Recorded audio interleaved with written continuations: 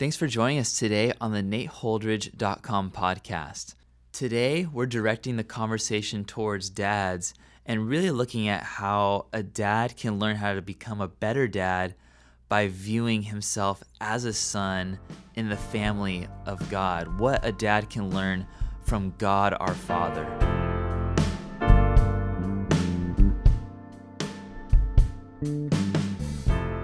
To be a man, a husband, or a father is to continually run up against your own limitations.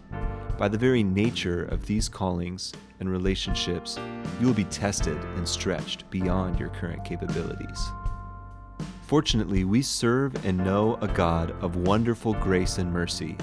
He lovingly and gently restores us and helps us grow to become the men we long to be. Allow this loving God to have as much access into your life as possible. By the blood of Jesus, you are His son. He will continually prove His faithfulness to you, helping you become stronger than ever before, the father you've dreamed you could be for your children and family. All right, dad time. Dad time. I love this. This article was actually excerpted from one of your books that you actually wrote, right? Yep, Dear New Dad. Just a little teeny little book, because that's all new dads have time to read. I love it. Yeah, Just a short little plug. I wrote that little thing, just kind of like thinking, man, when you're a new father, you're just trying to figure some things out. So I just wanted to give like a real quick crash course on, hey, man, here's some things you should think about as you're getting this family going and started as a dad. I mean, probably like the mom, the wife, she'll be reading 500-page books on like the pregnancy and the childhood. Yeah, she'll be very informed, but I think it was like 50 pages or something, the book I wrote. So I think those 50 pages, hopefully that'll help the brothers out. Yeah. It's thin. It's nice. Yeah. I remember right as you were writing that book, I think you said something to the effect of, there's a lot of pregnant people here at our church, a lot of women who are expecting babies, and somebody did that to them. Somebody did that. There's a man who was involved in that He is process. responsible. I love it. But there's just this heart to pastor the dads. Purchase on Amazon. What, did I $4.99. say that? Oh, I don't know. Oh, There'll be a link in the show notes for the book. Check that afterwards. But this whole conversation is just geared towards dads. And the interesting thing about this excerpt in particular is just about dads actually being sons to a father, and that father being God. And, as we jump into this conversation, I think I was just kind of thinking about dads, and there maybe are some dads who are listening to this who are maybe new to the Christian faith, maybe new to the idea that God is like our heavenly Father and that we are sons, we are children in the family of God. So Nate, I was wondering if you might be down just for a second just to kind of talk through just that dynamic a little bit. I know it's a huge topic, but maybe just thinking through just how we are children of God. Oh, yeah. How He is our Father. absolutely. It's one of my favorite subjects ever. Yes. Yeah, because this is the gospel, that Yeah. we have been redeemed, we've been bought out of slavery, and the whole thing. And there's some people, just kind of interestingly, there are some people that think that the center thought of the whole Old Testament is found in Exodus, when God is speaking to Moses, and He's explaining to Moses that He is going to take the people of Israel and He's trying to build a nation of priests. And you kind of see that kind of theme over and over again, that like God created everything, and then there was the Garden of Eden, and it was hangout time with God. He was the father. These are His children, Adam and Eve, and there's fellowship, friendship, walking and talking with God. And then obviously sin broke that apart. It obliterated that. And so the faith in Christ, whether it was, faith in what Christ would do in the future and whatever revelation, that Abraham and the patriarchs and Moses and others had, or looking back to the cross, we have faith in what Christ has done, that He substituted Himself so that when we believe in Him, we're forgiven of our sin, enabling God to re-engage in that relational fatherly dynamic that we lost in the Garden of Eden. So obviously, here we are still on earth, and the father-son, father-child dynamic is present if we're in Christ, but not yet perfect if we're in Christ. We're looking forward to that day when we see him as he sees us. There's like clarity. All the stuff of the flesh and the world is like done away with, and we're just in the pure, relationship with the Lord, including being able to break through all the baggage that we might have because of our fathers or lack of fathers here on earth, that sometimes we bring into our relationship with our Father in heaven. But that's like God's whole plan. He has wanted to make a way for us to be restored into fellowship with him.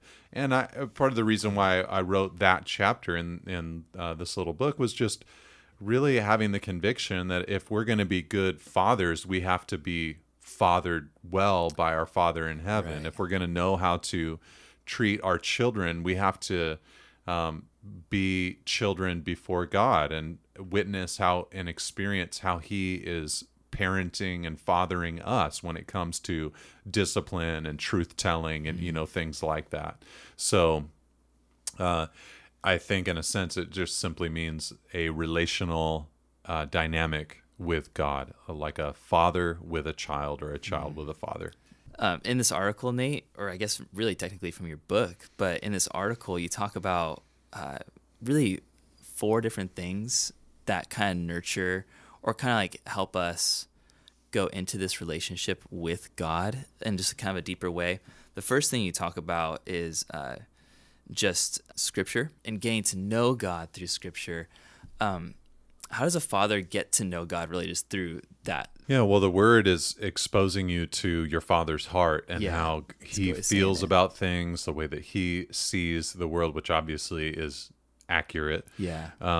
And, enables you to sense, his perspective, the truth about yourself, what he says about you. I mean, you could close your eyes and just kind of, be alone with your thoughts, and but that would just have nothing in comparison to opening up the Bible and seeing what the Word of God actually says.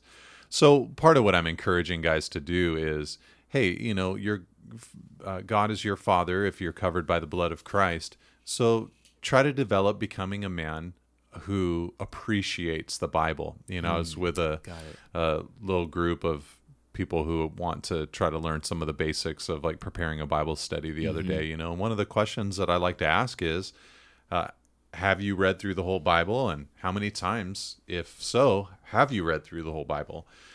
Because this is God's word, and you won't understand it perfectly.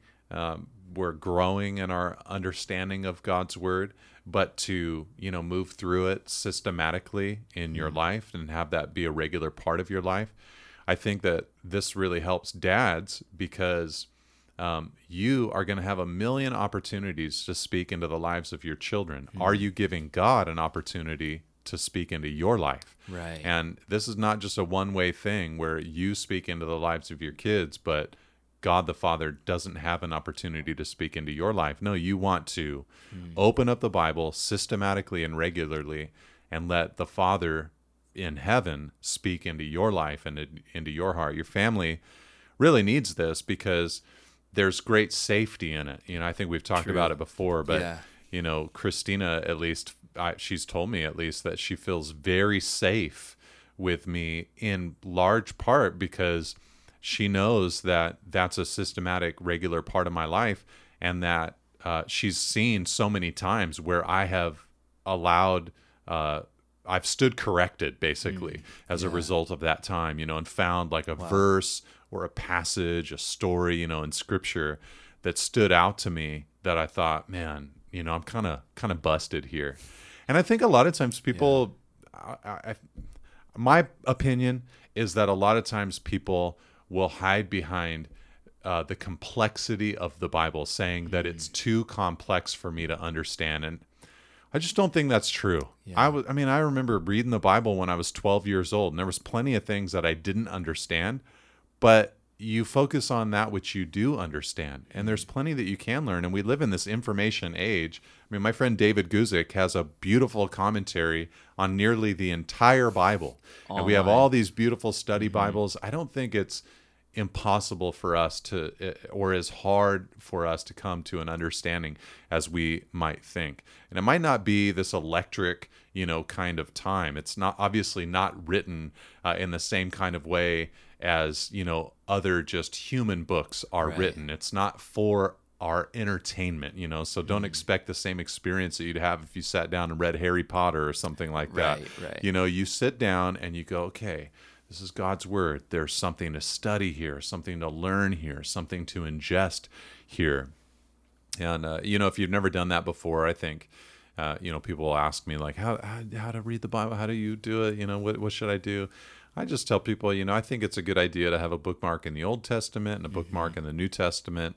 I like to just tell people to start in Genesis and Matthew. I know other people say other things, and that's fine too. It's just as long as you're reading the Right. Bible. But start in Genesis and Matthew. If you read 3 chapters in the Old and 1 in the New every day, you're going to read through the Bible in a year. Not that that is a requirement. It doesn't Right. say, there's no verse that says read the Bible in a year. Might take you 2 years, 3 Yeah. years, might take you half a year.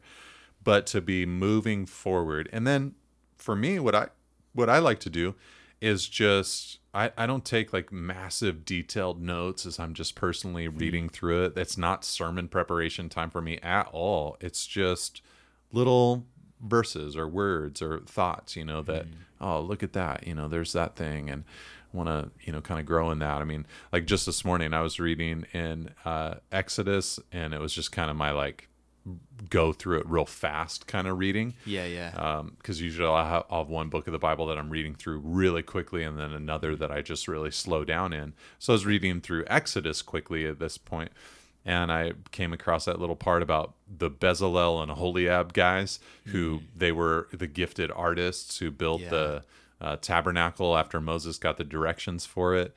And I was just thinking about our church and one Pastor Brenton here, who's a great worship leader and responsible for a lot of the artistic creative stuff in the church. And I just send him a text message to compliment him for his not only artistic gifts but like the hard work ethic that goes along with that. And that just came out of just, there's a verse, how would I respond to that right now? I want to thank somebody who's like that. It's not that complicated. It's just Totally. pretty simple. So I think, we can't have excuses for not being Bible people especially in this day and age, I don't think. In addition to that, you talk about prayer. So kind of on the other side from may not necessarily reading scripture, but maybe response to scripture, talking to God. For a father, why is that important? Well, I think on one hand, because once you start having kids, you now have a major new element to pray about and for. Another life. Yeah, exactly. You're praying for the children themselves and their future. I'm a father of 3 daughters, so I don't know how many times, not as much as I should, but I don't know how many times I've just prayed like, oh Lord, please, like their future husband, if they get married, please Lord, good guys that love you, protect them even right now, defend them even right now, open their eyes to know who you are. Of course, praying the same thing for my girls, that the eyes of their understanding would be open, that they'd see the glory of Christ, that they'd fall in love with him, because I know that's going to be a process in their own lives and hearts. I can't force them to love the Lord. I just have to teach them about him and model what the Christian life looks like and answer their questions and help them as they, go through that in their own lives and hearts. And so you're praying for that aspect. Yeah. And then there's like all the, provisional kind of stuff that you pray through as a dad when you have responsibility for more than just yourself. And you now have a wife, you have some children. It's like you're really pleading with God for your daily bread. Give us this day our daily bread. And so lifting that up, as well. So, I think for me, like, it's definitely possible for my prayer time to just kind of be like almost like a brainstorming session. Right. So I have to really watch out for that, Yeah. that I'm not just kind of thinking about life, but that I'm actually taking these burdens to my Father in heaven, and that I'm crying out to him about those things, and kind of praying through them, asking for his help and his grace in them. So, scripture reading, prayer, getting to know God, making yourself vulnerable before God in those kind of ways. And then you talk about church. Can you tell us why is church important for a dad and for a family? Well, I mean, I mentioned earlier the the idea of personally being in the Bible, and Right. that your Father in heaven will speak to you, and things like that. But sometimes, honestly, we don't listen, and so you do need to have a church, partly for you to be able to operate in your gifts and your callings and what the Lord wants to do through your life, partly to model, submission to your church leadership. good. This is a New Testament imperative that's given to us. We're to follow and emulate, our leaders, to come under them. So I think that, it's really important for us to, be in a church community, partly so that we can use our gifts, so that we can, submit to, the Word of God and that kind of setting, and be engaged in our church. But also just, the church is just awesome for where you can develop all those different relationships Right. that are going to be so helpful. I think about my kids, and I mean, obviously as a pastor of a church, I'm never going to be even able to be, nor would I ever want to be, one of those parents who just goes to whatever church makes their kids happy, Right, which is right. kind of a way that a lot of people choose what church they're going to go to. But for me, so many of the people that are helping me raise my children come from the church. Wow. Yeah. Especially as they grow older, they need other models in their lives, So I think about like our youth ministry here in the church, and the people that are helping in that ministry, it's like they're modeling, what a godly men look like and what godly women look like, Right. and Yeah. hopefully and prayerfully Christina and I are doing that, in the home, but we're not the only, definition of what that looks like. So it's good for our kids to be able to see what that's like. Then another huge thing, honestly, is as you serve in your church, you are showing your kids how to be a part of something that is bigger than themselves. Right. And parents in this generation, I think sometimes we do our kids a disservice by making them feel like there really isn't anything bigger than themselves. They are a huge deal. They are the big deal. And what I've read a lot of studies that are showing this, read books about this. It seems like what's happening to kids in this generation is that they're growing up with this immense pressure upon themselves because they don't feel small. They feel big. They feel like they are a big deal. And then they go off to college and they realize, I'm not as big of a deal as everybody said I was. There's all these other people that are really talented. I'm not necessarily going to be like the superstar person. Some kids will be, but many are just going to be normal people like their parents. Yeah, yeah. And so to like be a part of the mission of the church, I'm so thankful my kids are learning, not because of me, but through Christina. They're learning what it looks like to like faithfully serve the church every single week, just show up and bless the families of the church because they're helping in the children's ministry, here now that they're getting older. And that just teaches them something really cool about how, hey, yeah, your life is important, but there's a bigger thing going on here. There's other people. There's a mission of God. There's a message we're trying to preach, and for them to be able to see that is really helpful because you're kind of modeling for them a lack of selfishness that kids Right. really need. We're born very Yeah, selfish, so totally. to kind of go through the process of becoming selfless is really important. So those are just some of the reasons that the church is so vital. But, I know a lot of families will kind of like, man, a baby comes. And, I mean, obviously it's hard. You have a baby and, it can be tough to put them in the kids ministry, or maybe your Right. church It's doesn't have that understandable. kind of thing, or it takes a few months, or there's recovery, or different things like that. But don't lay low from the church for a year or 2 years and just remove yourself from fellowship. Like, get after it, make the sacrifices. It might hurt, it might be painful at times, but it'll be so worth it. It'll be so Yeah. worth it. Because a lot of times, what you and your wife are going to be going through is just the reality that it's hard and difficult. And when you engage in the body of Christ, so often you're going to get the encouragement that you need, the word from the Spirit that you need, not just from the pulpit. I mean, hopefully that's one way, but from other believers and older saints who have been there and gone through that before you and can encourage you. So, man, don't be an island. Pour Yeah. yourself into the body of Christ. Hopefully you've already emulated that, but if you haven't already, just go for it. And don't feel like a punk for saying like, well, I really wasn't a church guy before, but now that I have kids, I'm being a church guy. That seems hypocritical. Hey, that's the path that a lot of people take, to be honest. I think God uses so often marriage and then children to bring sobriety into a man's life and heart, to where we kind of wake up and go, whoa, I'm responsible for people now. This is really serious. And if that's what it takes, the Lord does not care. He's Yeah. there with open arms, taking you in. So, engage.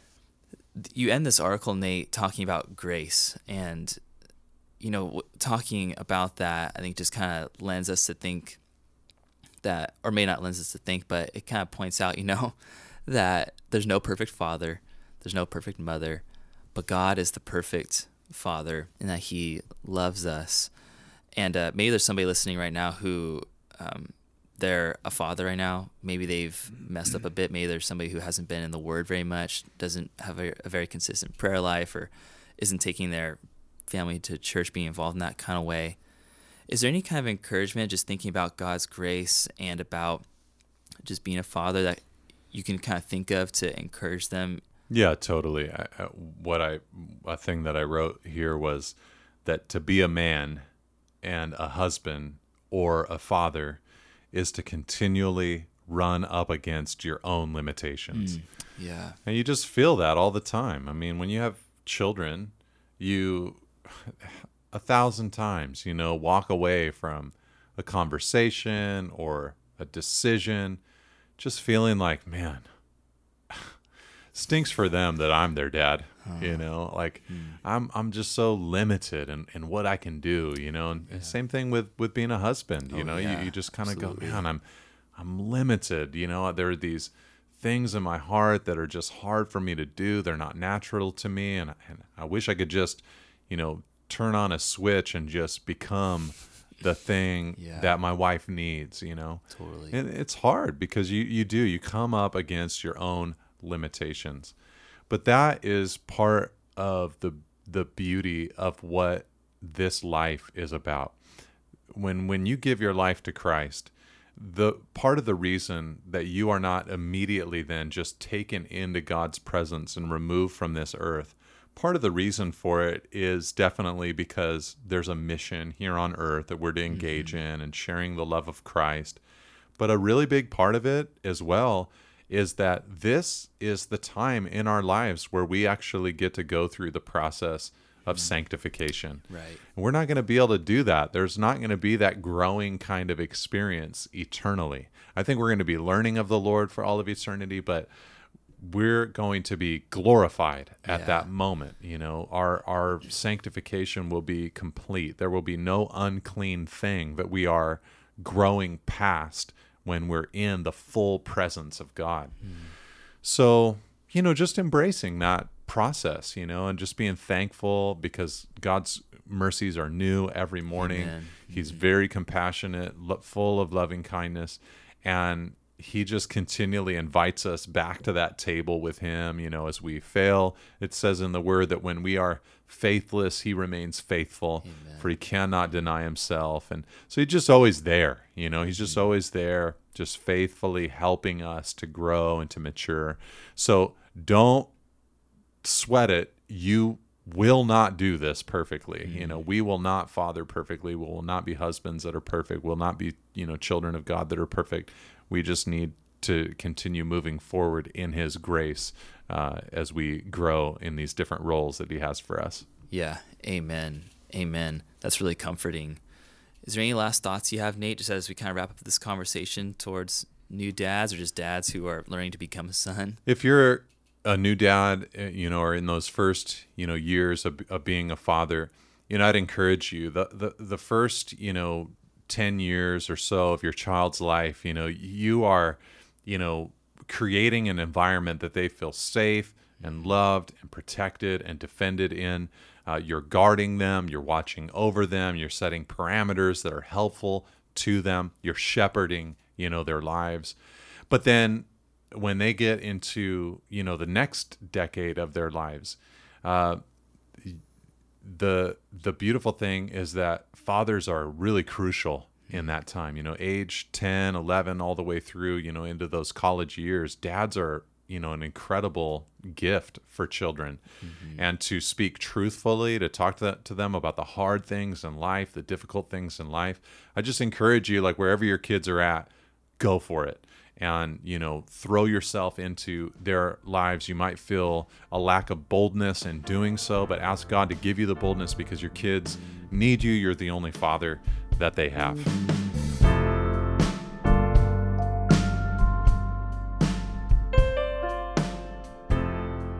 Hey, thanks for joining us today. If you'd like to read some more articles from Pastor Nate, you can always go to nateholdridge.com and browse through all the archives. Everything's there. And if you'd like to have his articles sent to your email on a weekly basis, you can also sign up for that at nateholdridge.com. And while you're online, please share this podcast with a friend. We would greatly appreciate that. And also, stay tuned for another episode next week. But until then, God bless you guys. We'll see you soon.